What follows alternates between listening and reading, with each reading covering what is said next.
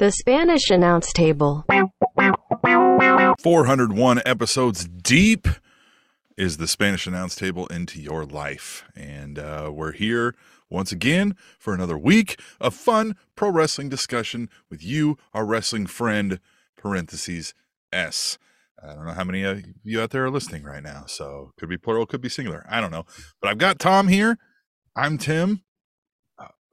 We're elated off of a fresh, hot AEW Dynamite having just ended briefly but a few minutes ago. And Tom, how's life outside of wrestling until we get into life wrestling?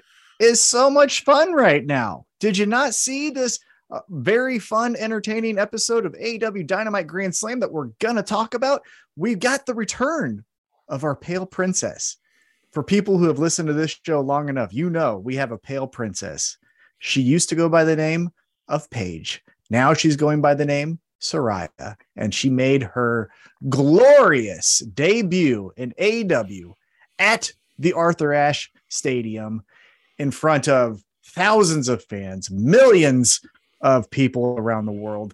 And I'm so excited. This is the first time I can really think that I got genuinely pumped up to see a female pro wrestling debut. That's not to say that in the past other debuts have not been entertaining. I'm saying that the star power that Saraya brings to a promotion, which she can cut a great promo and she can have a really good match too. Remember, the Revolution was started with her and Emma, at least in my opinion, in WWE. And now here she is in AEW, and it is going to be fun, Tim.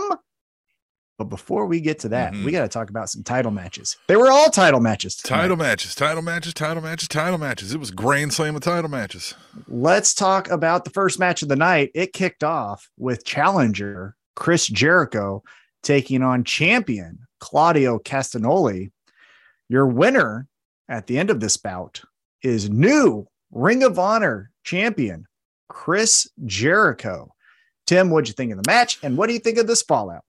Bizarre. I didn't think they were going to go there. Not shocking when I saw it happen, I guess. You're like, yeah, okay. I mean, Jericho, right? Not shocked that Jericho would do this, but kind of shocked that they did it now. So I just thought there would be, even if Jericho won, it would be some sort of thing that happened where the title doesn't change hands or something, you know? I really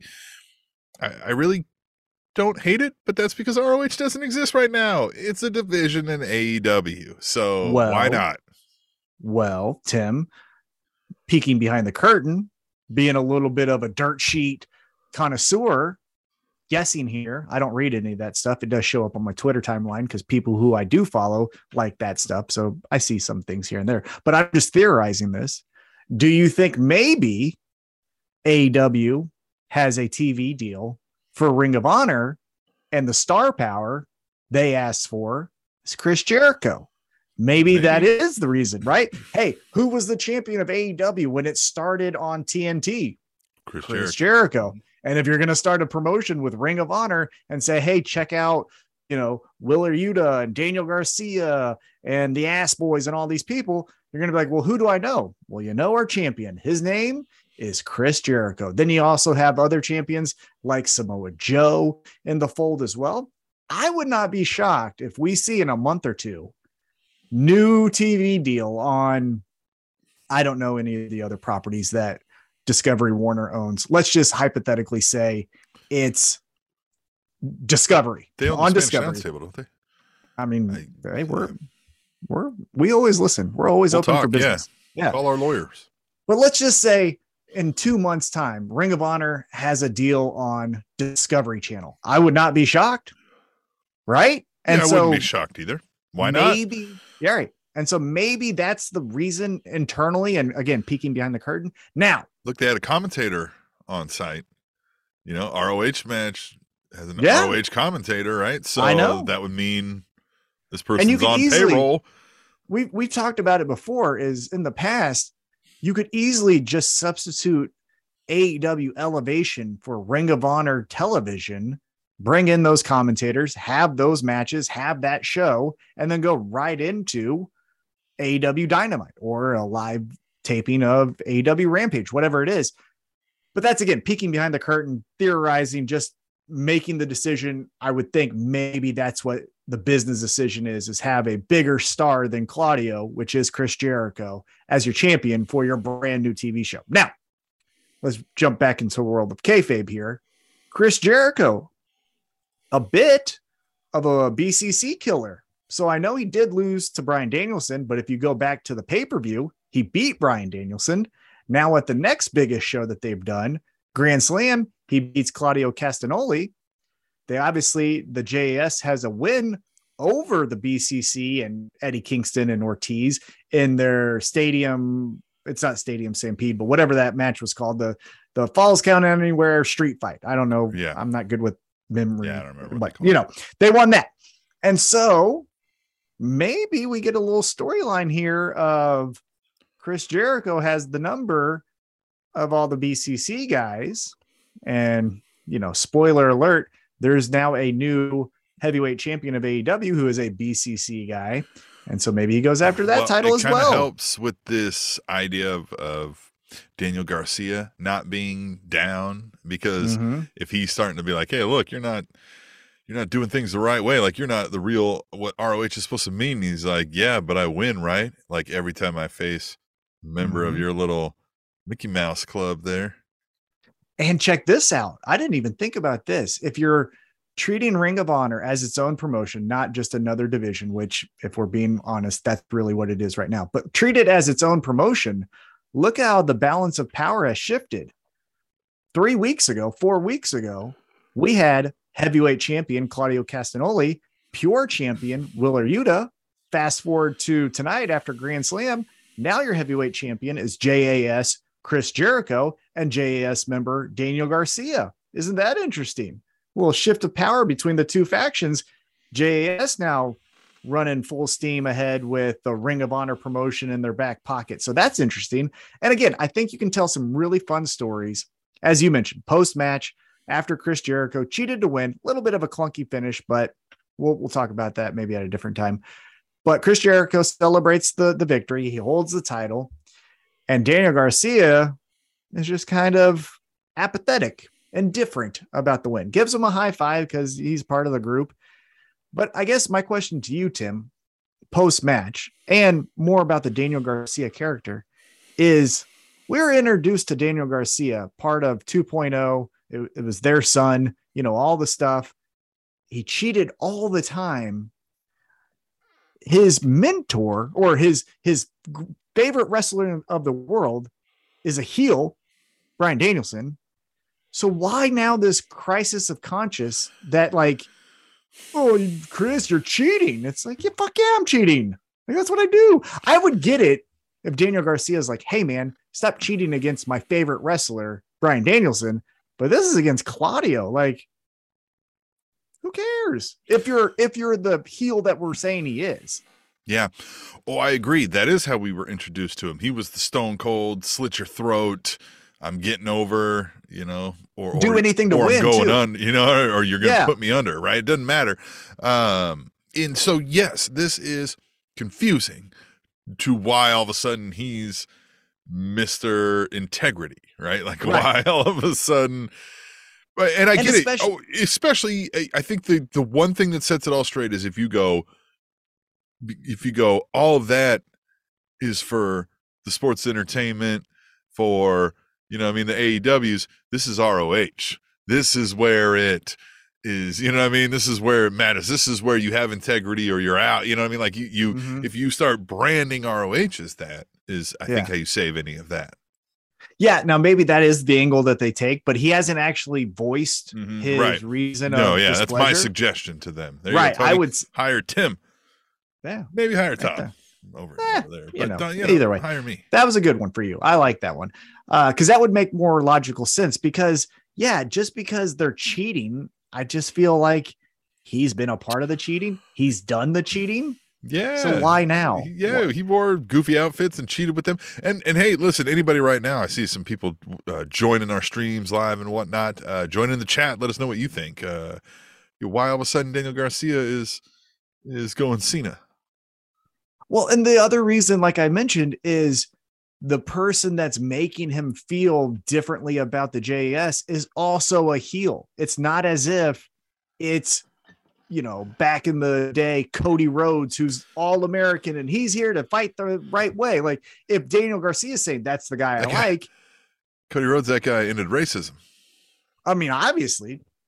Haven't you been in the streets? Yeah. Haven't you read the news? Yeah. Done. He ended it. Great job, Cody. Speech. Can't wait for you to come back and to be the same boring ass character you've been for the last 2 years. But you get he has great a matches. new neck tattoo this time when he comes back. Ooh, that'd be cool. Whole throat. Gets the whole throat done. I will say though, credit to him. His matches are very captivating. He does give a great big fight feel, but that's Cody Rhodes. We're talking about AEW Grand Slam. Let's move on. Before we move on, I was opening a beer, which reminds me, you could have sponsored this beer for us right now. You could have gone to our Cash App, Spanish Announce Table, gave us some money, or you could have gone to the PayPal link on SpanishAnnounceTable.net, give us some money to buy some beer, and we would have plugged your thing or told everybody how great you are. But you didn't do that, did you? So I had to do it my damn self. So don't be embarrassed next week and hit up our Cash App and give us some beer money, and we'll talk about how great you are. Anyway, Tom, we can move on. Sorry. All right, get so that let's off get my chest. into the second match of the night, and this I want some was beer, interesting. Tom. I want some free beer. This one was interesting. So it's the rematch from All Out. Champions Swerve and Our Glory taking on the Acclaimed. The crowd was all into the Acclaimed. Oh, yeah. They got the chants going that you heard it All Out. You got the heavily booed Swerve Strickland. Keith Lee, mixed reactions, right? There were still some people like, oh, Baskin, but then kind of faded off. You didn't get the traditional Baskin is glory chants that you used to get. But Swerve Strickland, I don't think any one person in that crowd cheered for him. The finish comes with Daddy Ass, which I sent you the image of this from AEW. He's not Billy Gunn anymore. He is ass. in the graphic. He is Daddy Ass, which run with that. I think that's great. Think that's awesome. Billy Gunn, we can bring back for serious stuff. Daddy Ass from now on. Listen, he was the ass man. He became Mr. Ass. Then he grew up, became a family man. He was husband ass. And then they had kids, so he's Daddy Ass. Why? Love it. Why wouldn't he be Daddy Ass? Why wouldn't he be? But I just like that it's straight, not Billy Gunn. It's not Billy Daddy Ass Gunn. No, it's Daddy Ass. Love it. It's not Daddy Ass Billy Gunn either. They're just calling him Daddy Ass. Exactly. So the finish, though, little bit weird, I thought. Yeah. Billy Gunn, or Daddy Ass, gives the Famouser to Swerve Strickland, throws him in the ring. The Acclaim then hit their, 2-part finisher with the inverted DDT and then the big elbow, which is great. They win, new tag team champions. So first, I want to ask you, what did you think of that finish? And second, I want to ask you, after this match, Keith Lee had a lot of very longing looks towards the new champions. Swerve Strickland more just went out, right? He licked his wounds, but he left. Keith Lee lingered and was more observing what was happening there. So what do you think about those two things? What do you think of the finish? And what do you think about Keith Lee's reaction post-loss? I felt they kind of killed the finish with the false finish of Max Caster coming off the top rope and fucking up his knee. And then it was in doubt, right? And then, which is fine when you think, oh, okay, they swerved us there. Oh, no, I thought for a brief second, oh, no, they're not going to give the Acclaimed the titles here, right? It's almost a run it back. And then maybe we are getting the Acclaimed breakup based on that. But so I think I was just a little the crowd pop was ready at that moment, right? And then we got the whole melee that you talked about with Daddy Ass. And yeah, I would have preferred that moment right before, but is what it is. They win. Crowd's going crazy. It's their hometown ish, and everything's fun. They're doing the scissoring. They're fucking around with the guy in the crowd we got going on over here. I don't know what that guy was on, but I want some of it. And I loved all that. The Keith Lee thing is interesting, right? I think we are going to get the Keith Lee Swerve Scott or whatever they're Swerve Strickland to start the Mega Powers explode. Okay. Hope we're getting that now. Well, and another match with Swerve and Our Glory where they mess up and one of them hits the other one. We had that happen at All Out where both of them hit the other one on accident. And in this match, Swerve Strickland hits Keith Lee again. If they would have won, I would have almost brought up the point that this isn't the best tag team because they can't even not hit each other. Yeah. Well, and so I would like that to play into how they coexist moving forward, right? Where they both are kind of like, this isn't good. We don't work well together. Why are we doing this? But then people are like, we're booking you for a title shot tonight. And they're like, all right, well, I mean, fuck, you know. I like that fine, idea. Right? The reluctant tag team, right? They're just, tag team. Well, we're going to take this opportunity. Not like the bar was at first where they were like forced, but just kind of like, they're like, yeah, I mean, I don't hate the guy, but like, we don't work well together. Like he's better in singles and I'm better in singles. And like, yeah, and even name out other titles. I would rather go for the All Atlantic. Well, I would rather go for the TNT. Or just even like, I think I'd be a better tag team partner with this guy. Our styles are better, but he's busy. Right? Like, and have the other guy be like, I mean, yeah, fuck you too. And be like, well, fuck you. But then they win. And then they keep winning. Yeah, and then they become the party and everything's again. Fine. And they're like, all right, let's go have some beers. But like, all right, fine, fuck it. So do you think it's almost how we do this podcast, and it's kind of like, all right, fine, let's fucking whatever. I guess it's Wednesday. Fucking show. Come on. So now here's the question: Swerve in Our Glory wins, but because the Acclaimed have the most victories in AEW history as a tag team, they get the immediate rematch. Swerve in Our Glory loses. Do they say, "Hey, we gave you a rematch after a loss, so we want our rematch"? Do we run it back? Or are we just going on to something new? So it looks like they hinted at FTR angry about their. Well, they did mention how, hey, we're the number one contenders. We've been number one contenders since black and white television. We want a chance at those titles. But then post-match, we go backstage and the Ass Boys, not Daddy Ass, but the Ass Boys, the Gun Club, as they like to be called, said that they're basically a younger FTR, and then they did the top guys out. So it looks to be maybe next week, FTR versus the Gun Club, aka the Ass Boys. How do you feel about that? Yeah, I think that's a good spot for them to win and to be like even in the ring and cut a fucking Dax promo where he's like, I fucking came up from the streets of North Carolina and I love my kids and I raise them right and we work hard and everybody loves our tag team. I love these promos, by the way. I'm not trying to shit on them. Yeah, like, no, I know what a little formulaic. Now we get passionate, that, though. you know, and they're like, say what? They're very passionate. They are very passionate. Yeah. And they're believable. I mean, I believe he really believes everything he's saying. Mm-hmm. So he's going to be doing that. The Acclaimed are going to come out. They're going to rip on him. They're going to have some good lines and they're going to be like, look, you want it, you know, don't sing it, bring it, whatever. And then we're going to set up for, you know, down the road. And then you can even get Swerve in Our Glory to come out and be like, yo, what the hell? We don't get a tag title shot? And then even the other one, like one of them can say that. And the other one come out and be like, I don't know that I really want it. And they'll be like, what do you mean you don't want it? Like, we can get a title shot? Be like, I mean, yeah, I wouldn't have much fun. I mean, know, maybe that would be an interesting story. Here's my question to you, though. It seems like FTR versus Ass Boys is going to be a match. Do you think that becomes a program? Do you think potentially, as mentioned, Ring of Honor? I don't know if you're going to do FTR in, because I believe, and we never know because you don't know how to forecast reactions and stories and injuries and things like that.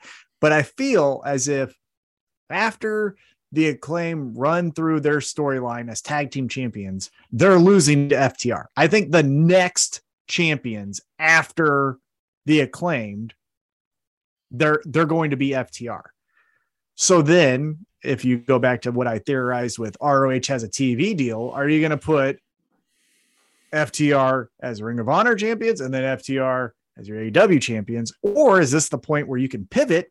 Now the firm has a tag team gold, even though it looks silver, and the Ass Boys are your Ring of Honor champions. And then FTR gets pissed and like, all right, we're tired of all these secondary titles. We're going after the number one. And now we're going after the Acclaimed. You think that happens? Yeah. I mean, I could see that happening. I don't know that I look at the Ass Boys right now and think, let's give them some titles. But I mean, that's good. In Ring of Honor. Yes. In Ring of Honor. I think the firm works great in Ring of Honor. Right. I think the firm works great in Ring of Honor. And so why not? I mean, I don't know who else. I don't know who the tag teams are that would have a shot. I mean, outside of the big names, of course. Yeah. But I think for me, the Ass Boys, they're not called the Ass Boys. They're called the Gun Club. No, but I think we even need to change that name. And you can't do Ass Boys, obviously, because of the whole Scissor Me Daddy Ass thing with the Acclaimed. But the Gun Club thing, why would they still maybe they're like, fuck him, right? Like we don't even need his name at all. Yeah. Let's do something else. Yeah, maybe. Speaking of the firm, though, moving on, after commercial break, Tony Schiavone's out there talking to Wheeler Yuta. And this one actually confused me from the jump. I was like, why in the world, in front of 20,000 people in one of your biggest shows, are we doing a Yuta promo in front of the crowd? And it started off somewhat interesting. Hey, Yuta, these two guys are your teammates, mentors. Who you got? And before he could even answer that question, here's the payoff. Then we get MJF, and MJF comes out, calls them the Blackpool Cut Club or Cuckold Club. Yeah. All the stuff. I will say, Yuta did not seem intimidated by this promo, but he didn't win it. That's for sure. His line was, "There's not a man in here who wouldn't let me sleep with his wife, and I would, except I've got standards." It's so good. And then, it's so good. I mean, he's so very mean. Good. He's so mean. He's very mean. He's probably the meanest pro wrestler since Piper. You know what I mean? As far as cutting to the core. Oh, yeah. I will say, though, Yuta, again, the crowd reaction wasn't anything, unfortunately, for him. But it didn't seem as if he was like, "Oh God, I'm now in a promo battle with MJF." He kind of just said, "Hey, you're low hanging fruit." Speaking of low, like he could have done that too. Like, speaking of low hanging fruit, you're Beyonce's tits. You just recently got engaged. Like, could have easily said something like that. But he tried to do you're a scumbag, and that's always 1980s piece of trash stuff. You got to get that out of here. No one has ever cared that someone said you're a low down, spineless piece of garbage. Neat. Yeah. What are you gonna call me a meanie next? Like, that does nothing. But MJF gets smacked by Yuta because, again, MJF cut to the core and said something about William Regal popping pills, and so that pissed off Yuta. Yeah, it was so good. And before they can even get into a fist fight, you got Morrissey coming out, and he's choking the life out of Yuta. Again, the firm member coming out, helping MJF. So it looks like still there may be some type of connection, even though Stokely Hathaway said, "We're done, we're moving on." Doesn't seem that way. And then MJF and Morrissey walk off. That's the end of the segment. What do you think about Morrissey helping? What do you think about the firm still adjacent to MJF? Do you think that plays into this, AEW chip that he has for a world championship? Do you think they play a role in that, or what are we doing here? Yeah, I feel like we've had to do a lot of stalling because of the whole CM Punk thing, and not to keep bringing up the asshole in the room, the elephant in the room. I'm not looking forward to MJF versus Wheeler Yuta program, if that's what we're doing here. No, there may be a decent match, but it feels beneath MJF at this point. And I think that's set up for Morrissey. I think that's a Morrissey Yuta match. I think that's where we're going to get Morrissey to give the big. But do we get MJF Blackpool Combat Club because we have Moxley? So maybe it's just a setup for this like firm Blackpool Combat Club fighting alongside on the edges. As much as I love gang warfare, because I've been an advocate that if I get into a fist fight and friends are around, they're not just going to stand around, they're going to help. I feel like all real friends would do that. Friends. Right? So it would make sense that pro wrestlers would do that. However, the Pinnacle and MJF, or MJF in the Pinnacle, didn't really catch on because MJF eventually just was too much of a star, too much of an individual star to mesh with FTR, Sean Spears, and Wardlow at the time. Obviously, we led to Wardlow getting over and all of that stuff. But even in the moment when it was the Pinnacle versus Inner Circle, it was MJF and some guys versus the Inner Circle led by Chris Jericho. You know what I mean? Yeah. And so I don't think they would necessarily run back a MJF faction versus another faction type of thing. Hope not. Sure. Yeah, I would hope not. Now, again, who knows, right? Things will fold out how they do. But I thought it was interesting how the firm, or Stokely Hathaway, said, okay, we're good. Guess what? No, we're not. Actually, we're still helping them out. So I feel whenever this cash in happens, I think maybe we get a firm beatdown of the champion post match. MJF strolls out, gets the easy 1-2-3 victory. He's now your champion, and then has the firm kind of in the shadows helping them when needed. So we'll see how that happens. I will say one thing though, MJF, I like you. I think promos are entertaining. You're must see TV. You're a generational talent. You're everything you say you are. You're the best. You touch Tony Schiavone one more fucking time. And I said this on our Twitter at Table Show, and I will personally give you a Kansas City cunt punt. Tony Schiavone is an angel. You do not touch him. You do not mess with him. You do not even put him down. Ask Adam Cole. Kansas City cunt punt's like a cheat code. There's no coming back. Yeah. Ask Adam Cole. He started putting down Tony Schiavone. Where's he been at? Where's he been at? Huh? Adam Cole? Out of there. Right? So MJF, I'm just telling you, pal. Watch it. Okay? I get it. In the heat of the moment, Yuta hit you. You're in a little scuffle. Tony Schiavone's there. Things got out of control. Friendly fire once. Now you pushed him in the head after you hit him. And you're MJF. So we'll say, all right. Well, but I'm saying that's the one. That's your strike three. Right. You're not getting 3 chances. That's your strike 3. Do it again. You're out of here, pal. KCCP. You're getting the KCCP. Okay. Okay, MJF. And I'll do sounds like an STD. Well, look at MJF. I mean, I guess if you had a Kansas City cunt punt, you'd have a disease down there. I don't know if it's sexually transmitted, but. Well, if anyone would have a disease on the AEW roster, I mean, look at MJF. So moving on, we then get backstage earlier in the day. Tony Schiavone is backstage with Jade Cargill, and Cargill's like, who's this baddie that Diamante is talking about? And Diamante walks up and is like, oh, I got the original baddie. And Jade Cargill's like, what the fuck are you talking about? And it's goddamn Trina. Whoop, whoop, pull over that ass too fat. Whoop, whoop. Trina is going to be on Friday Night Rampage, which they're recording right now, which is fine. Trina is going to be in the corner of Diamante. Now, the thing that I found the most interesting about this, Trina makes her way into the camera. Diamante could have just ran a mile away because no one even cared about her after that. It was legitimately like a Trina Jade Cargill stare down. Trina is in AEW. What do you think about this? I love it. Yeah, I mean, they've needed some help in the the AEW women's roster.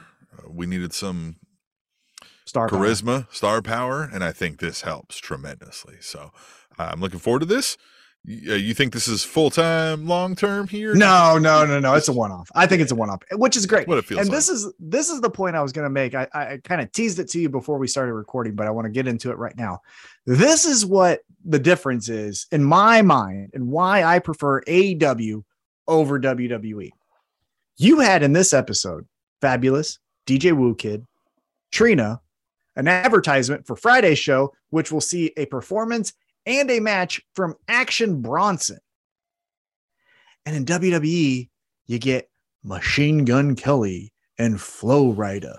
Like, do you see the fucking difference there? Like, I get it. There's real hip, and then there's paid but for if you're looking at hip. numbers, and that's what I'm saying. If you're looking at numbers, you're going to say, well, Flow Rida has, 5 platinum records and all this shit. And you're going to say, just like when you say WWE and AEW, like WWE sells out Clash at the Castle and all this shit. But then you look at like what's fucking cool and what's not. And that's the example. Trina, And I don't Action understand. Bronson, Fabulous, Flo Rida, and Machine Gun Kelly. I don't get why it's a hard concept for people to understand either, because it's never the cool thing to do what everybody else is doing. So if you're like, well, WWE sells out, 3 times the amount of it, it's like, yeah, therefore it's not the cool thing, right? Like, it's not what's cool. It's just entertainment. It's the fucking Barnum and Bailey circus. It's What I would say, yes, I agree with that. But what I would say is one company or decision maker is picking people who are authentic to what you're presenting. Hip hop, and all of that genre, right? That culture is more represented by Trina and Fabulous and Action Bronson and West Side Gun than Flo Rida.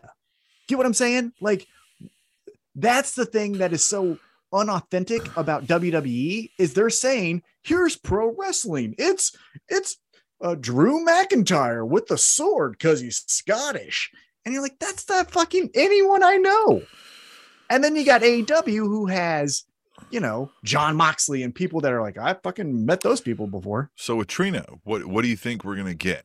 Like, I bet we've got get a range of celebrities doing stuff, right? But lately, the bar, even on the WWE side, has been set high. You've had your Bad Bunnies and your Logan Pauls. We'll talk more about Logan Paul later. Right. And Pat McAfee, that bar's been raised. Shaq, though, on the AEW side, I think helped raise that bar a little. Oh, yeah. Talking about over-the-top athleticism. But he went through a table. Yes, knew how to make it a story and didn't shy away from the physicality. So do you think we get that with Trina? I don't know much about. I don't. I think what we're going to get, just predicting, obviously I haven't read anything because we're recording while they're recording. I think we get Jade Cargill gets a win because the baddies help out. Trina gets in the ring. Jade Cargill tries to, big sister her and kind of talk down to her. Trina smacks the taste out of her mouth. Jade Cargill rolls out of the ring. Trina's like, what's up, bitch? And probably that's it. I don't think we're going to get any real physicality out of Trina. Not to say she couldn't, because she'll beat your ass. Go ask Trick Daddy. Trick Daddy's seen it. But I don't think we're going to get a Shaquille O'Neal, Pat McAfee type of performance. One other thing I would like to say, though, I like Bad Bunny. I'm not in the Latino culture. I understand what he represents. So you can use that as the outlier. But more often than not, they're getting the Snookies, Kim Kardashians, and Machine Gun Kelly. Whoever wants to say, like, but they got Bad Bunny right now, easy, okay? But anyhow, that just closing the loop on that last point there. But with Trina, I think we're just going to get a moment. I think we're going to get a moment that might make kind of how when Kevin Gates punched Tony Nese, and that was it. I think we're going to get something like that with Trina. Yeah. She hits her with something. Right. Something. I don't think Jade Cargill loses, though. She's not losing to Diamante. She better not. I don't think that's the right call. Better not. I mean, who knows, right? Crazier things have happened, but I don't think so. Now let's move on. Let's get back into the ring. We have another championship match because it was all championship matches. We have the AEW All Atlantic Championship match. Champion Tupac,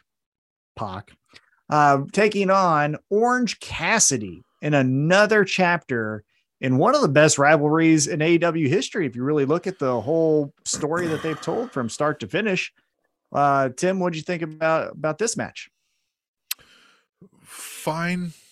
I mean, good match, right? Like, these guys know their craft, know their spots, know how the crowd is going to react to what they do, and they know how to meld their two styles together, which are distinct from each other. So it works really well.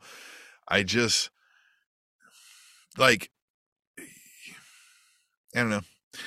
I don't know. I was left wanting a little more. Maybe it was the title should have changed hands. Maybe it was, I think that's what a lot of people thought is with the Tupac, right? Being the trios champion and the All-Atlantic championship or champion, you thought maybe Cassidy would win this match. I liked that with as many matches that we've seen in AEW and all of the slow kicks and Pac being pissed about Orange Cassidy not taking it serious, they still have things in their back pocket that they can bring out that is entertaining. For example, Pac goes up to go hit his finisher. Orange Cassidy just raises his feet up. It's like, hey, come down. But it's just little things like that where it's still the same beat, right? We're still telling the same thing. One guy thinks this is kind of all fun and games. The other one is a disgruntled asshole who's always serious. But we're doing it differently each time. A little different. How we do this podcast. It's like, exactly. Right. That's why I said, Tim, how many times have I told you I love Pac? Yeah. Right? Yeah. So Pac gets the win. Orange Cassidy loses. I thought, honestly, of all the title changes that happened, that was the one I would have done instead of maybe Chris Jericho, Claudio. I would have maybe saved that for a rematch, done that at a different time, and then had the championship change here. Because with Pac, you're forcing him now to tell two different stories. True. And for him, he's not a strong enough character like an MJF or a Danielson. Now, on one of those stories is the Death Triangle. Now, he is kind of the leader of the Death Triangle here in the States because, he speaks English. Right. And we don't understand any other languages because we suck. Now, I think they knew the Acclaim were going over. So there's your face pop. Right. Jericho's the Shock. And so, sorry, heel's got to go over on one of these. And I agree. I totally think, writing it down on paper, it makes sense. I just think moving forward, you're not creating any more interest in the All-Atlantic champion or the trios champion because he can't.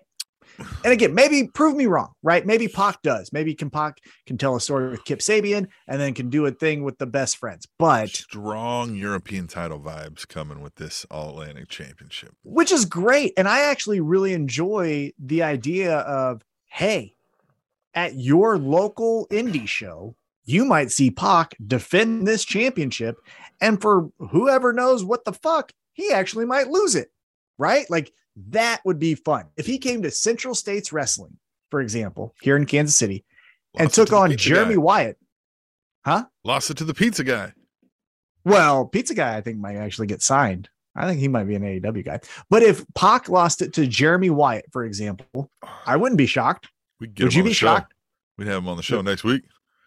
We can have Jeremy Wyatt. We should have Jeremy Wyatt on way more, but that's beside the point. I'm just saying, he comes to your local show and defends his championship. Yeah. Oh, that would be great. And then also by doing that, you can then put that match on Dark or Elevation if you're still going to keep that show, which again, my thoughts have already been told. But there you go. Now you're giving a local promotion that maybe is around your area some shine to an AEW fan who may not know you. So I think this All-Atlantic Championship is actually really great for all parties involved. I just think Pac needs to do one or the other, even though it's fun to say Tupac. I think he just needs to do one or the other. Yeah, I agree. We'll see what happens. Yeah, I agree. And also, Orange Cassidy would have been another great person to go to all your indie shows. Orange Cassidy, you know what I mean? With this title would have been so great. The best friends hanging around. Oh. Yeah. Orange Cassidy again comes to your local promotion and defends the championship against the big heel. Involved with this, all the fun stuff. All right, so stuff. After Pac retains, we get back into the ring, and Tim, it's right before the main event, so you know what that means.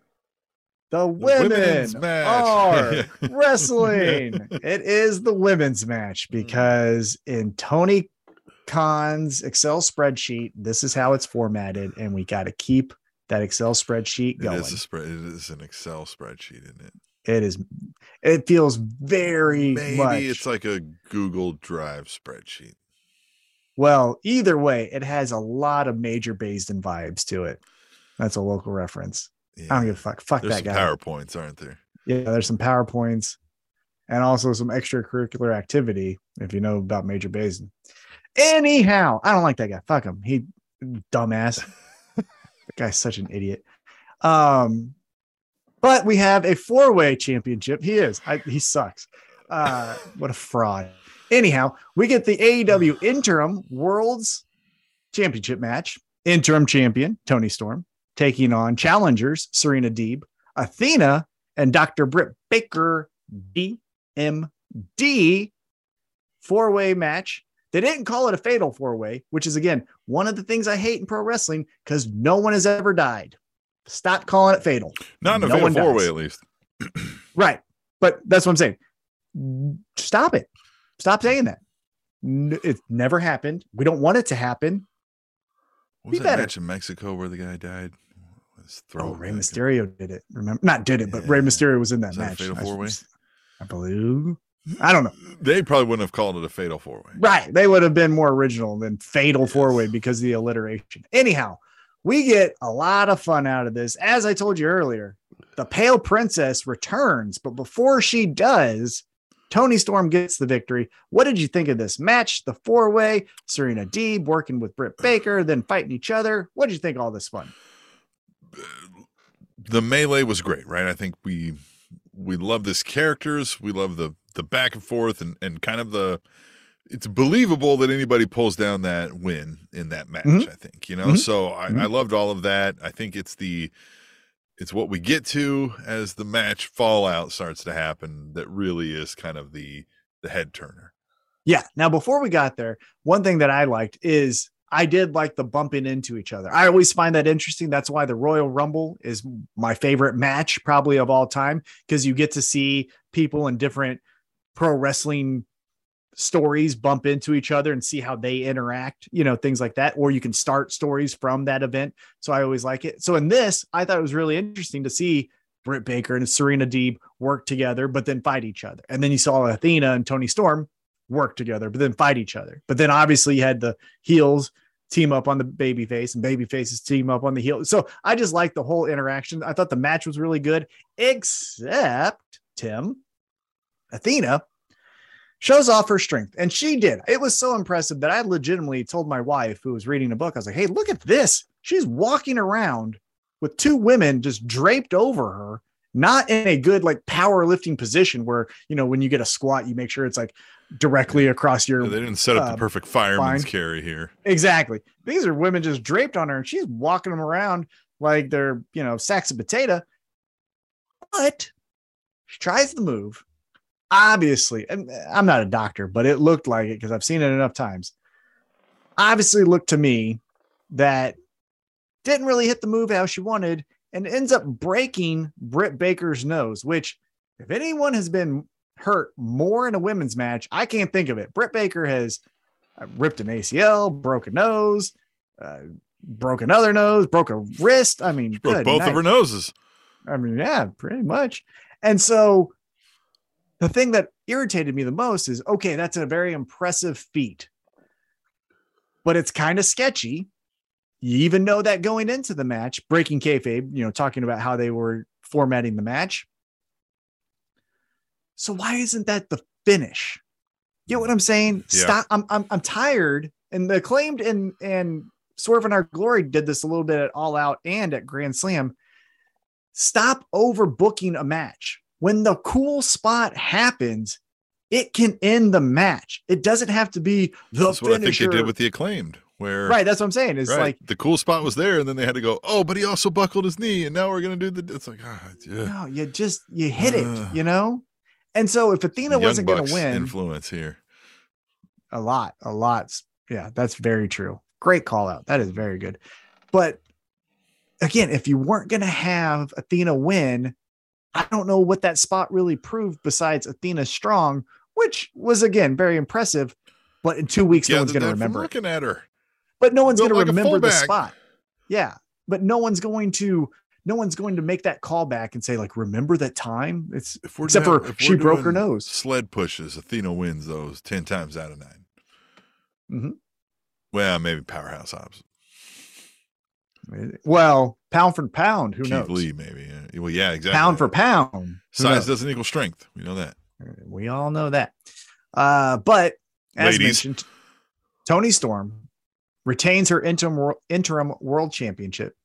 Then the heels are beating up all the baby faces. And then here comes Jamie Hayter. And Jamie Hayter runs out and she's like, Britt Baker. Crowd on their feet. Ready to be haters. Ready to embrace the hate. Embrace the hate. HAYT. Come on. I know. Printing money on these shirts. Yeah, I know. I 100% agree with you. However, can I be a little bit of devil's advocate here? I think this was the right move. As much as I like Jamie Hayter and I like the embrace the hate and I'm a hater and all the fun stuff we can do, she has a lot of Wardlow vibes. Not quite ready yet. I know. Yeah. And so that's what sucks is when the crowd's ready, but the talent isn't quite ready yet. It's a weird marriage. Yeah. Right. And so I think if you would have did that and had Jamie Hayter turn babyface and do it, great pop. 2 or 3 weeks, we're doing awesome. Probably by the next pay-per-view Revolution, she's in a 5-way match for the world championship. Well, listen, embrace the hate. I'm a hater. Where my haters at? All of that is available the moment she does the heel turn because it's her name. It's built in, right? You got to catch when the crowd's ready for it, but the crowd may not be ready for it in a few months, but then like 2 years down the road, if she's doing other things, you could build them back to that, right? Like, so I don't think you're losing that. You just, if you, like you said, strike while the iron's hot. On this one, it's Wardlow vibes, right? So maybe it's hey, let's see what happens again in a year or two as or 6 months or 3 months, or 3 months or whatever, right? Yeah, because I also thought it was a good swerve because we all thought. I thought it was a good swerve because, again, the smart AEW fans, which I saw a tweet about this and I wanted to call it out. Jonathan Snowden said it on Twitter, the writer, not the whatever guy, the WikiLeaks guy. Edward Snowden. Oh, was it? Isn't there a Jonathan Snowden though? Well, I think it's Snowden and Snowden. Jonathan Snowden is the writer, but in there another anyhow. That's beside the point. Edward Snowden is the wiki, right? Yeah, but there's another anyhow. It beside the point. What he said though was when you go to an AEW show, it's the best thing, and we can attest to that. We went to All Out. We've been to the local shows when they come here. It makes you want to say like, this is my thing. This makes me fall in love with pro wrestling. I absolutely love it. Yeah. You get on Twitter and you kind of want to beat up some AEW fans. And I liked going back to this whole segment here. I like that all these AEW people that are like, I'm ready because I know that the babyface turn is going to happen. They said, nah, Tom, but then they give you something on top of that. You'll remember the "Don't you wish we got into baseball" discussion. I think it's like we like wrestling. Wrestling fans, we still haven't fully embraced yet. We love you, the Spanish Announce Table fans. But it takes a certain kind of wrestling fan, I think, to be a Spanish Announce Table fan. Yeah. Just like I think it takes to, like, we like AEW, but love some AEW fans where we're like, man, chill, like, calm yeah, down, well, relax. I even said this on our Twitter at Table Show, where I said, isn't it fun to watch pro wrestling? Guess what's happening? Guess what happens next? Be wrong, but then still enjoy pro wrestling, right? Isn't that fun? And I know I've been on here before and I'm like, oh man, I really wish they did this. But you know what I did the next time it was on Wednesday night, because they've told so many great stories? I watched again and I was okay with it and it was fine and everything was good. Nothing so far has insulted my intelligence like WWE. That's why in the whole 401 episodes of this podcast, when I've got the most mad, it's because I've been personally feeling like I've been insulted by what I'm watching. They are legitimately looking at me and saying, we think you're dumb and this is what we're going to do. Yeah. Dumb shit. I want to go back and find all the times that you've gotten mad. I mean, every episode.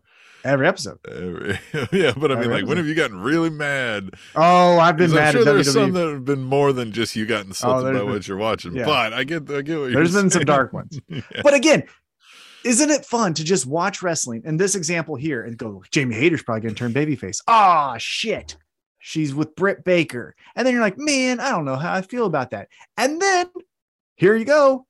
Pale Princess debuts in AEW.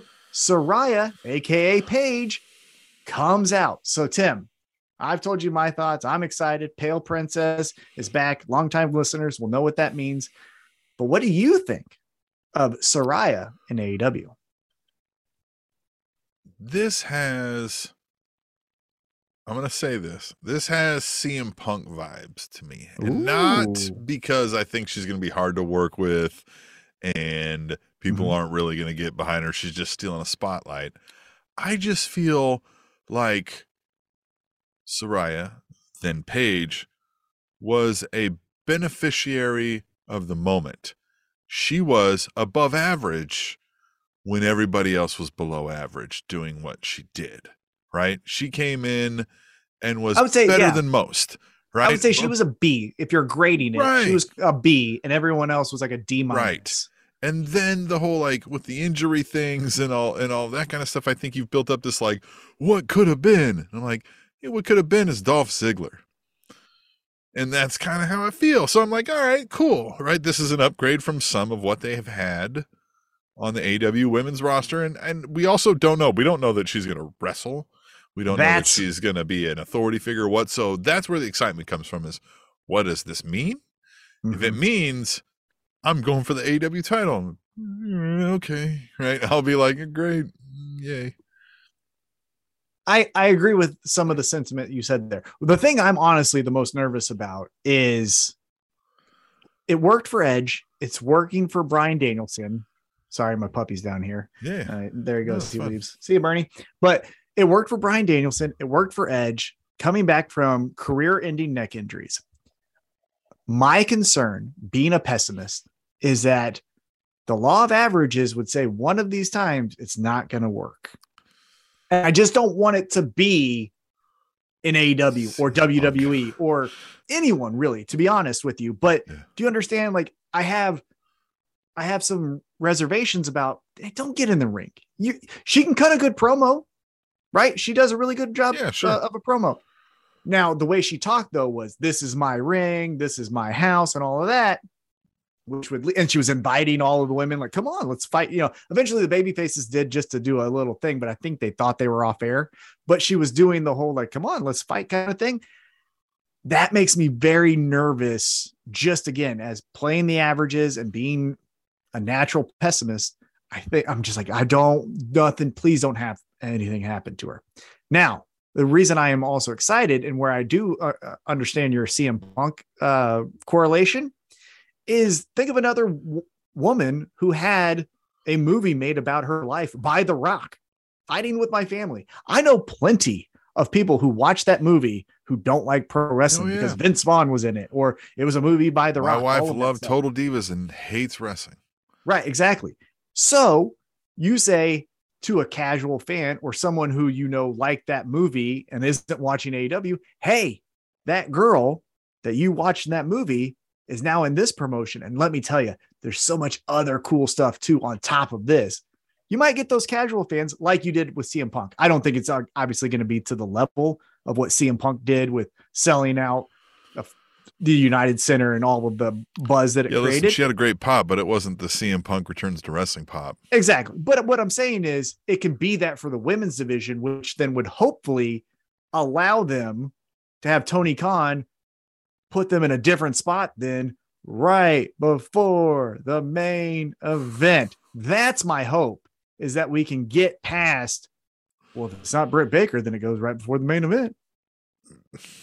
That's what that's my hope for Saraya and AEW, is it breathes life into a women's division that can need some star power. The other thing I would say, you mentioned her going after the AEW Women's World Championship. I think that's great. However, I think the best spot would be the first one to beat Jade Cargill. That's what I was going to say. So she gets the TNT title, but then that frees Jade Cargill to go like, I don't need that fucking bullshit title anyway. Right. And for Jade Cargill's first loss to be against Saraya, or, you know, we're going to Paige, right? That's like, of course, right? I mean, yeah, duh. It's right. Yeah, like she's a former women's champion, part of the early part of a women's revolution. Like that would totally make sense that she would beat Jade Cargill. And like you said, then Jade Cargill. Yeah, exactly. No one loses in that situation. So I hope maybe that's where they go. All right, now let's get into it. It is time for the main event, as Mark Henry says. I love it. And it is Blackpool Combat Club member Jon Moxley taking on Blackpool Combat Club member Bryan Danielson with MJF in the rafters, just watching with this chip in his hand. This, Tim, was ultra physical. Surprise to no one, but good night. The chops, the kicks, the uppercuts, all of this stuff. What did you think of the main event? Just that, right? Violence, right? Just slapping each other around, right? Just putting the boots to each other and wrestle, right? I think it's what we expected. These two, I think, do it well, right? It's not just, look, I've got him in an arm bar, and then we transition to this move. It feels more real when these guys do it, even though we know again that it's not real, but it feels like you're watching a real fight unfold to some extent. So I liked it. Thought it was good. I was surprised by the ending, if I'm being honest. I really thought they were going to go Bryan Danielson because, I mean, Moxley's technically had it twice. And on top of that, Moxley choked him out. It wasn't as if he got a schoolboy and surprise, haha, just got one over on you. It was no, I'm choking you out. Like, yeah, I'm superior. I've always thought that going to real fighting. Well, it could have been that moment. I've always thought that in like a fight, it's more satisfying to make someone submit than knock them out, because in a knockout, the person can rationalize to themselves, oh, well, shit, that was lucky, right? If my hand was just a quarter inch higher, he wouldn't have hit me in the temple. But when you are in a triangle, in an arm bar, in a rear naked choke, and you actively say like, I'm quitting or my body is done, there isn't no rationalizing that. You lost. Like you lost. And so I thought the finish of it was actually more interesting than who won. I will agree with you. I thought Danielson would have won instead of Moxley for this reason alone. Let's say someone's a CM Punk fan after that whole debacle at All Out, the post-fight news conference or whatever they're calling it, scrum. And you go, man, fuck that. I don't care about this champion thing. I'll see. I think you could win those people over who are the CM Punk hardcore fans if you say, hey, I know you're trying to check out on AEW. Let me tell you something. Bryan Danielson now is the champ. And you might go like, they might go, what's it? But when you tell them, hey, they gave the title back to Jon Moxley, they're like, of course they fucking did. This is bullshit. That's what they always do. Not that it felt like a layup or the safe choice. It just felt like Danielson is the more interesting champion than Moxley a third time. Yes, that, right? Moxley is so much better that he'll have it a third time before Danielson gets his first. Now, the time difference that they've been there obviously is significant, but just, yeah, I was a little surprised, but I also don't hate it, right? I mean, it's Jon Moxley. It's believable. Look, he's their number one star at this point. He is their number one AEW guy. Mm-hmm. If you're saying like, who is the AEW? If we did this fictitious Forbidden Door concept and it was a triple threat between New Japan, WWE, and AEW. Who's taking on Roman Reigns? Yeah, it's Jon Moxley, right? You're doing, I don't know, in New Japan, Roman Reigns, and then it's like, who's your pick for AEW? It's Jon Moxley. So again, I like that it's him as the champion.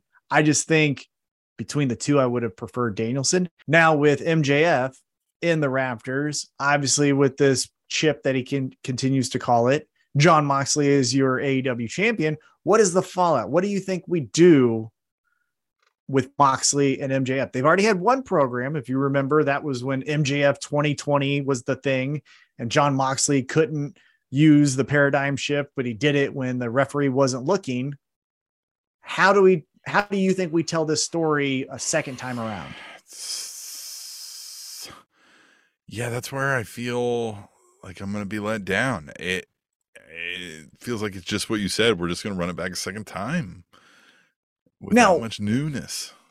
If any two people can say, hey, we've got to tell a story or we've got to wrestle each other again, what's the story? We got to be something brand new. I have a lot of faith in John Moxley and MJF, especially MJF with his promos and John Moxley with his layout of a wrestling match.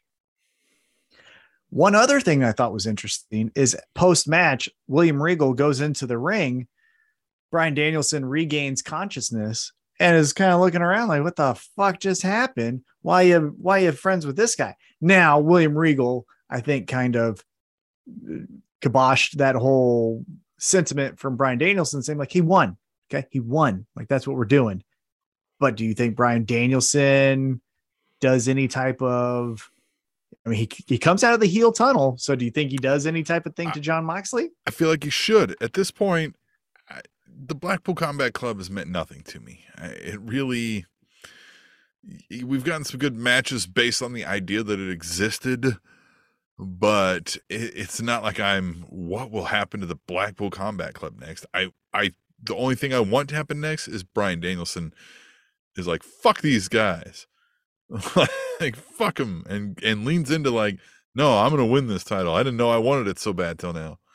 Fuck them. I like that. I still think there's, to steal the catchphrase, I still think there's meat on the bone, especially when you use the John Moxleys, Claudios, and Bryan Danielsons with the Yutas, Garcias, Sammy Guevara, those type of talents. Darby Allin, I think, could even use it just a little bit. I think there's a lot of fun things we can do with that. Old guard, new guard, philosophy of wrestling, all of that jambalaya of stuff that we can do.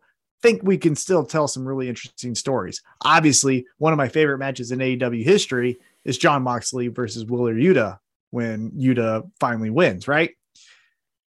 Or no, he lost. I'm sorry. He lost. He got choked out, but he blood on his face, all that stuff. So I think there's something there. I think, though, the thing that's missing for me is the weirdness of it. Is Danielson's a heel. He's telling us he's a heel because he comes out of here. But then Yuta comes out from the baby face. And then Moxley's just an independent badass that just does his own thing, which then why y'all I get it. The philosophy of wrestling, how we're going to tell wrestling is going to be in the future. But after that, once it's established, why would you be friends anymore? You know what I mean? So yeah, I think Danielson should do something before he gets lost in the shuffle. That's my fear is, and you guys know I love him, but he almost becomes another Hangman Page where it's like, I love him. What is he doing? I don't know. He's kind of just hanging out. I just don't want him to be hanging out. I want him. And on top of that, I don't think he has that many years left. I don't think we're getting 10 years out of Danielson. So right. Let's strike while the iron's hot. Yeah, so, you would think he'd get a title run here soon. You would hope. So that's the other concern I have is don't get him lost in the shuffle by not doing anything. And also you could replace him with another veteran. You could replace him with Samoa Joe. Put Samoa Joe in the Blackpool Combat Club. Danielson goes out. I mean, it's the same thing. Yeah. Well, and I just, even with this match here at the end of it, so we get Blackpool Combat Club, Moxley wins, but MJF's been watching the whole time.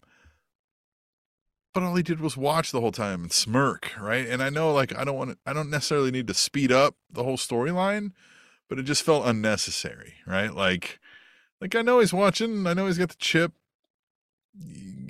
He alluded to that earlier. I think it was more fun just to see easy. Like, it did feel a little easy, but I also felt like it was better to show him if he was not going to do anything than just have him be in the back and not do a thing either. It was a little bit more intriguing to see his reaction, because when Moxley won, he didn't look too enthused. You know, he wasn't like, oh, great, that fucking loser's the champ, I'm going to beat his ass next week. He kind of looked like, oh, shit, this is going to be a long night when I face this motherfucker.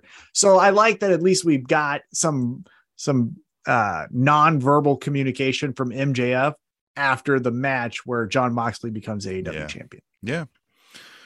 So that was it. So that was Grand Slam. Obviously, we've got Rampage on Friday night. The match of the night, I'm calling it right now, is the tag team match between 2.0 and Action Bronson and Hook. That is going to be the match of the night. But you also have the greatest wrestler in the world competing against Sammy Guevara. I'm obviously talking about Eddie Kingston.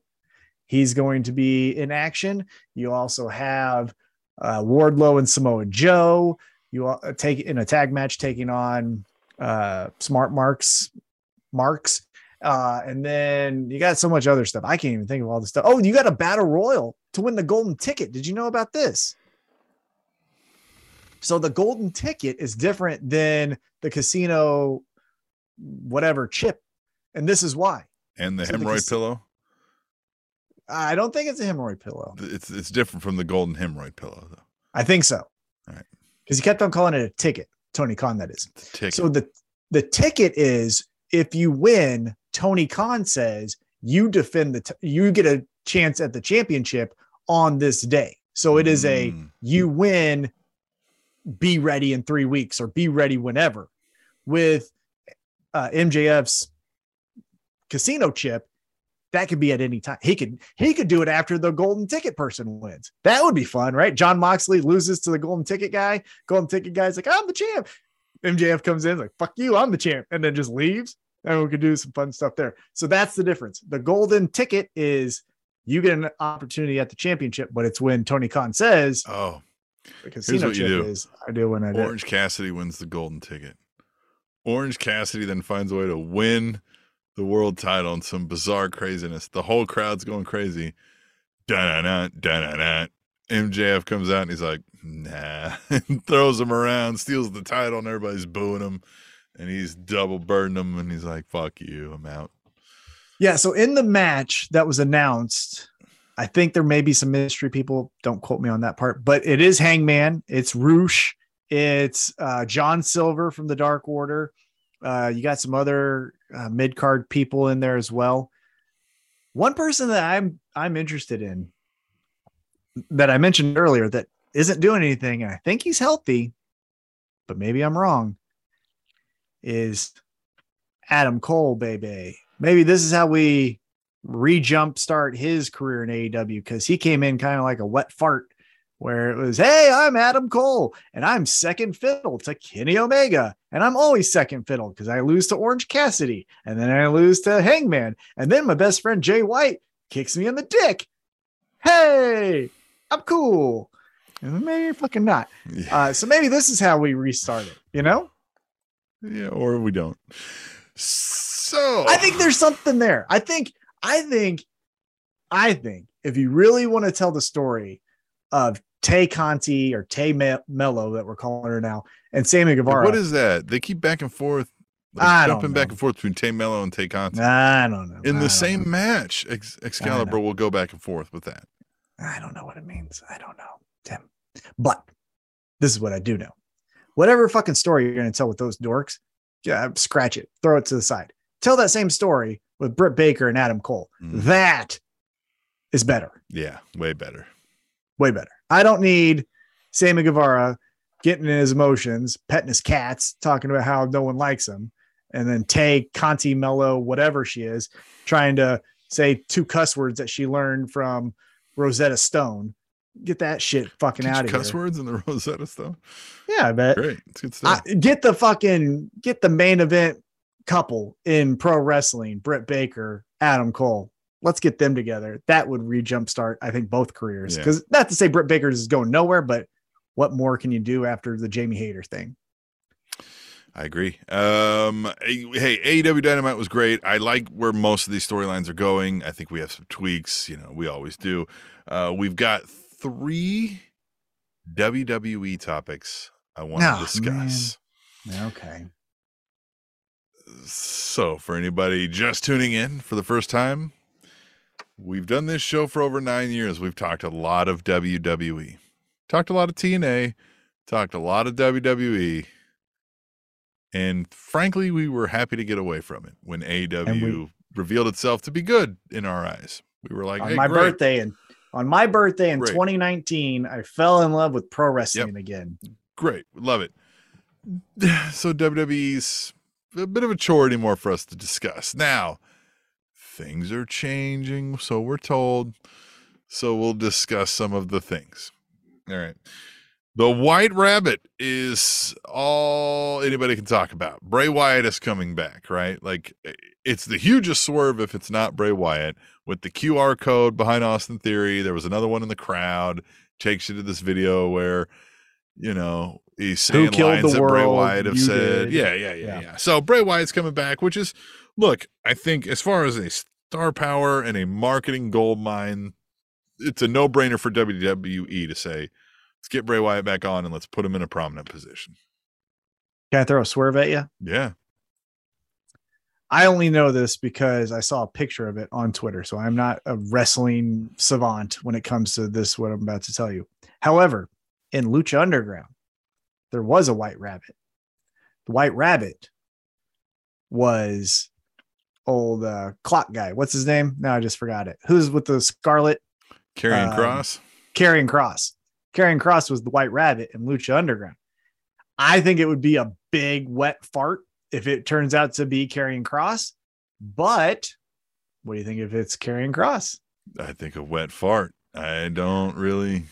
The other thing about this QR code that it said is 9/23, which is tomorrow night. We're recording this, or excuse me, Friday night. We're recording this on the 21st.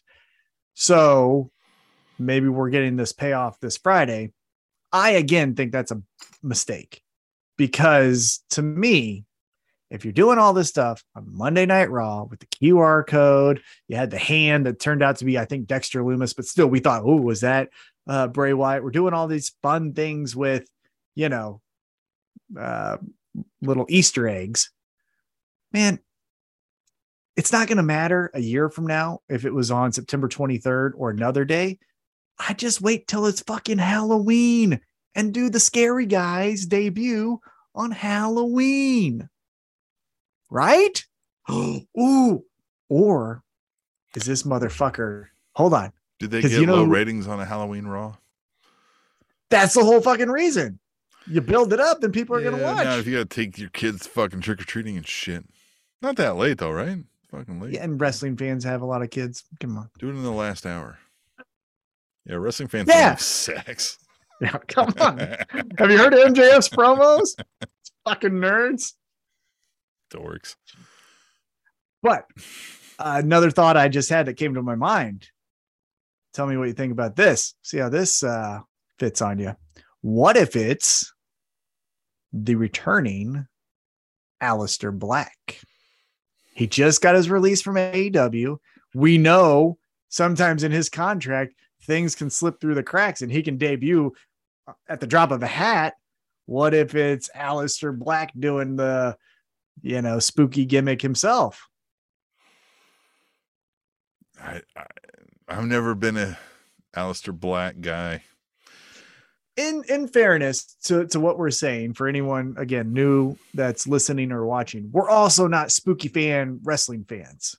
Kane, Undertaker, Malachi Black, Aleister Black, Bray Wyatt. Bray Wyatt had a little bit of a different vibe before he went into the demon thing. On Impact. Yeah, all the things on Impact. I think we were interested in Bray Wyatt when he was the swamp cult leader because that felt more realistic. Even early Fiend stuff when it was Pee-wee's Playhouse, you know, Psychopath. But then when he started doing before he started getting set on fire and then just coming back because of supernatural powers, that shit, get that out of here. So for anyone that's listening to this, when he was just a crazy psychopath who acted like Pee-wee Herman, but then was kind of like Dexter, if you will. That was cool. Yeah. So again, just want to clarify for anyone who's like, why do they fucking hate on all these guys? We don't necessarily hate them. It's just not our cup of tea. Right. So yeah, I think it's going to be old Bray Wyatt. Side note, just completely look at me, Louie kind of situation here that I just want to throw out there. Bray Wyatt's daughter is on the same dance team as my niece. How about that? My brother in Florida talks to Bray Wyatt. So interview coming soon. Once a month. No, I'm not going to do that. Hey, listen, I'll cash out Bray Wyatt some money to get on this podcast. Yeah, if we're going to pay him, right? But I'm saying I'm not going to have my brother ask. If you donate to our cash app, we might be able to get Bray Wyatt on this show. Spanish Announce Table. There you go. So anyhow, I'm positive and patient. The other thing, if we're talking out loud about all these spooky characters that I want to bring to your attention, is let's just assume it's Bray Wyatt. Okay. Then you got Karrion Kross. Then you got Dexter Lumis. It seems like we're going to get Aleister Black because from all accounts, he wants to go back because Triple H is now a part of creative. And he had a great run when Triple H was creative for NXT. That feels like a lot of Dolph Ziggler's. Faction. Put on a faction.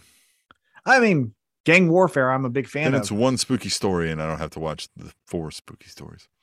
Yeah. We're going to get a lot of spooky stories with Triple H, aren't we? Spooky stories and Metallica as the theme song. That's what we're getting. Yeah, there's going to be a lot of leather. Oh, my God. Yeah, we're getting every puddle of mud and Metallica and Motorhead and who else is it? Pearl Jam. Like sweat and wallet chains up in these WWE shows. Oh, yeah. Yeah. Ugh. Anyhow, I mean, that's not bad. It's better than what Vince was doing. Fuck that guy. He sucks. And he's still the biggest shareholder in WWE. So maybe stop supporting shit people. Fuck that guy. Just saying. I'm also positive and patient about all the new things. I do like that we get a fight pit, for example, at Extreme Rules with Matt Riddle and Seth Rollins. I'm not doing the Seth freaking Rollins. That's stupid. Because you're really just trying to say fuck and you're too much of a puss to say it. So get the fuck out of here. But I like the fight pit. What do you think about the fight pit? Matt Riddle, Seth Rollins. Excited for that. More extras added on to what is just another match, right? Like, let's get some. The interesting thing here will be Seth Rollins in the fight pit for me, right? Yeah, because he can't do the sling blade or the frog splash. Right. We've seen Riddle in the fight pit, and it makes sense if it's the character. We kind of know what he's going to do in there. Whatever happened to that guy? I'm just throwing this at you. We didn't talk about this before. Yeah. He was released in the wave of fucking COVID releases, I think. He's fucking cool. I know. Let's get him back on. That's the style of wrestling that I like. Him and Ciampa being a weird, like we might rape kill you. Well, honestly, if you think about it, Ciampa and Thatcher were kind of like the diet version of Blackpool Combat Club, where they said, like, this is how you fight people. You don't do all that other stuff, you know? Kind of like that version better, if I'm being honest. Well, if I'm being honest, if Tony Khan's writing checks to every person that's out there on the independence team, let's fucking get Timothy Thatcher in Blackpool Combat Club. Very believable in that role. Very believable in that role. Another bit of a gimmick that we're going to get. Triple H said on a podcast here, Survivor Series, that format is dead, and we're replacing it with War Games. War Games. William Wrigley's not there anymore. Sure. So said it'll be more storyline driven and not this brand supremacy thing. You sure?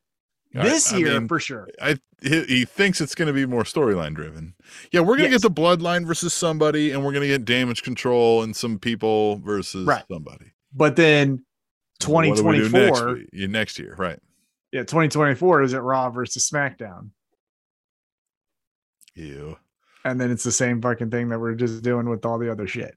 I'm not saying that he'll do that. I think he is more driven to be creative and tell his own stories. With War Games will be the same issue that there was with the Survivor Series matches, is that it's going to be brand supremacy if you have not built storylines specifically around it. And to do so, that means you have to have some sort of faction warfare. And that's where your faction warfare will get old, because if every year come November, we have to have 3 months of storylines beforehand of like a team of 4 suddenly running rampant and somebody's got to stop them. Yeah. Become formulaic. you know, many of people have said this. We're not the first ones, but gimmicks should be something you build to, not something that's placed on a date and then we got to get there. You don't let the rabbit out of the hat. Money in the Bank. Fucking Money in the Bank I get because like it's a thing you can hold for a year and play with that. Money in the Bank is an opportunity for people to get that shot. That you can always put any random people in and right. Yeah. But that one makes sense for a pay-per-view event, right? I can get that one, right? Because it's a unique thing you can earn. But even the Hell in a Cell, where we're just like, we're guaranteeing you, we're gonna have 2 Hell in a Cell matches. What if there's not 2 feuds that deserve a blood feud like the Hell in a Cell? Same thing. Or Extreme Rules, the next pay-per-view we get where Liv Morgan just challenged Ronda Rousey to an Extreme Rules match. The thing about the War Games too is by nature it's long. Mm-hmm. Like the match doesn't start until all competitors have entered the ring, and we're talking about 8 MFers, right? Like, and you got to have some talent. For as much as the talent is in WWE. Look at all the talent in AEW, and they've only done it twice. And War Games, kind of like Hell in a Cell, if you don't step it up a little bit, if we don't get a little bloody, if we don't get a little vicious, people go, "What was the point? We just wrapped a cage around a wrestling match." Yeah, and you did a lion tamer or whatever. Yeah, right. I agree. Then I think the biggest news story coming out of WWE this week is the announcement, an eventual prophecy of me coming true here, and Logan Paul is challenging Roman Reigns for a championship at Crown Jewel. And I mean, don't hate the player, hate the game when Logan Paul wins this title and is all over SportsCenter, is on ESPN, is on USA Today, is all over the YouTube with the WWE Championship. Logan Paul. It's gonna happen. Wouldn't be shocked. Wouldn't be shocked. 2 things of why I don't think it's going to happen. 1, I think Triple H doesn't want to be his first splash, a David Arquette type of moment. Now, I'm not saying David Arquette is Logan Paul. Obviously, 2 different caliber of athletes. I'm saying that the first stamp of Triple H creative process that would really hold the test of time, I don't think he wants that to be. Yeah, but Logan you could even Paul do if he worked it into somebody cost Roman that we weren't expecting, or some weird bizarre story happened. It's the Bray Wyatt thing, right? Like the Bray Wyatt and his weird flock suddenly cost Roman Reigns this thing. Logan Paul standing over here like, huh, holy shit. USA Today, SportsCenter, all that. And meanwhile, Roman Reigns and all this and over there. So I could kind of, I think he could get by with that, right? I think he could do what you're saying. His first big splash be like, Logan Paul wins the title. Oh, but really it was this story. And everybody goes, oh my God, that story was great. And he goes, yeah, but the media cares about fucking Logan Paul's weird looking ass over here. Possibly. I'm not saying anything's out of bounds. I think everything's in play for what this is. But let's just jump into kayfabe real quick. Let's ignore all the business and the story makes no fucking sense, Tim. Yeah, I know. He just said, I want a shot. And they were like, fuck you. And Triple H is like, oh, fuck him. Well, you guys settle in the ring then. Right. So why isn't every fucking week Ricochet and Walter and Shinsuke Nakamura just saying like, Roman, I want to beat you up. I want to beat you up. I want to beat you up. And then it's fucking dumb. So, I mean, I think that's where like Ricochet's like, what the hell? He goes to Triple H and he's like, I'm just using your example of Ricochet. So what the hell? You give him a title shot? And he's like, well, he asked. Be like, oh, I had to do his ass. Be like, well, you didn't fucking ask, did you? And he's like, well, fuck. And he's like, yeah, because you're scared. You're a little, you know what I mean? Like, and Ricochet's like, well, man, fuck you. And he's like, yeah, well, fucking show me. Right? Yeah, I agree. But again, it doesn't make fucking sense. There's no, and I'm not saying be AEW and have rankings because even that's kind of getting thrown out the window. But all you have to do is just say his name 3 times like fucking Beetlejuice. And here's another thing. Here's the same thing they could do. Ricochet could say, well, you gave him the shot. And Triple H is like, yeah, that's right. And he's like, so all you have to do is ask? Be like, no. Not all you have to do. All Logan Paul has to do is ask. You have to earn it because you suck. I mean, definitely, but then you're undercutting your talent. Yeah, that's true. Unless you're one, you know. Yeah, that's then true. you're saying maybe like, a different way of that, right? But be like, hey, listen, let's set a precedent. Like, I mean, Logan Paul's he's a bigger star than you are. It's like, sorry, you're a more experienced wrestler, but he's a bigger star. You're gonna have to up your game. I mean, it's not Ricochet. Maybe it's somebody who's primed to actually up their game, and you're ready to, like, maybe it's Austin Theory or whomever, right? But like, or maybe it's Ricochet. It's probably not, but you know, maybe. But I'm interested in this, right? Like, I like these moments when we go, hey, the rest of the world might be watching, and in this moment, like when we had Pat McAfee, this is a guy who can go. We saw it with The Miz. Like, he can do a wrestling match without fucking it up, without tripping over his own 2 feet, especially with somebody walking him through who knows what they're doing. And at this point, I feel like Roman can do that. Of course. Yeah, the match again is going to be fine, but like we've said a million times, the moves don't matter. Yeah, of course. With Pat McAfee, I mean, at least that was done better than this. Adam Cole was on the podcast. Yeah. He kept getting tired that Pat McAfee called him small, so that pissed him off. Pat McAfee. Yeah, we didn't even get the showdown on the podcast. They all left friendly, and then he's like, "Well, he just left, but I'll say it. I'm going to challenge." With Logan Paul and Roman. Yeah. Start shit on the podcast. Exactly. You do the whole interview, and then the last thing is like, "By the way, I think I could beat you." Be like, "Bitch, what?" Right. Because again, isn't he the baby face in this? Yeah. Fucking baby, you're a coward. You can't even say it to his face. No one likes you. Yeah. No one likes him. And this is again another hallmark of WWE. Yeah. We don't give a fuck. You're gonna like it. No, we don't like that guy. We'd rather, if you're gonna make him on our television, let us boo him. No. You don't get it. You aren't in the business. Okay. You haven't paid your dues. You haven't got $25 in a hot dog wrestling in a fucking gymnasium. This is a business. Fucking idiots. Like, it's just force fed. That's all WWE does. This is what I've gotten a hot dog and $25 in a gymnasium before. It's just not for wrestling. Haven't we all? And what I've been saying since the start of the Triple H era, I think this first iteration of all these stories is going to be great. It's going to be fun.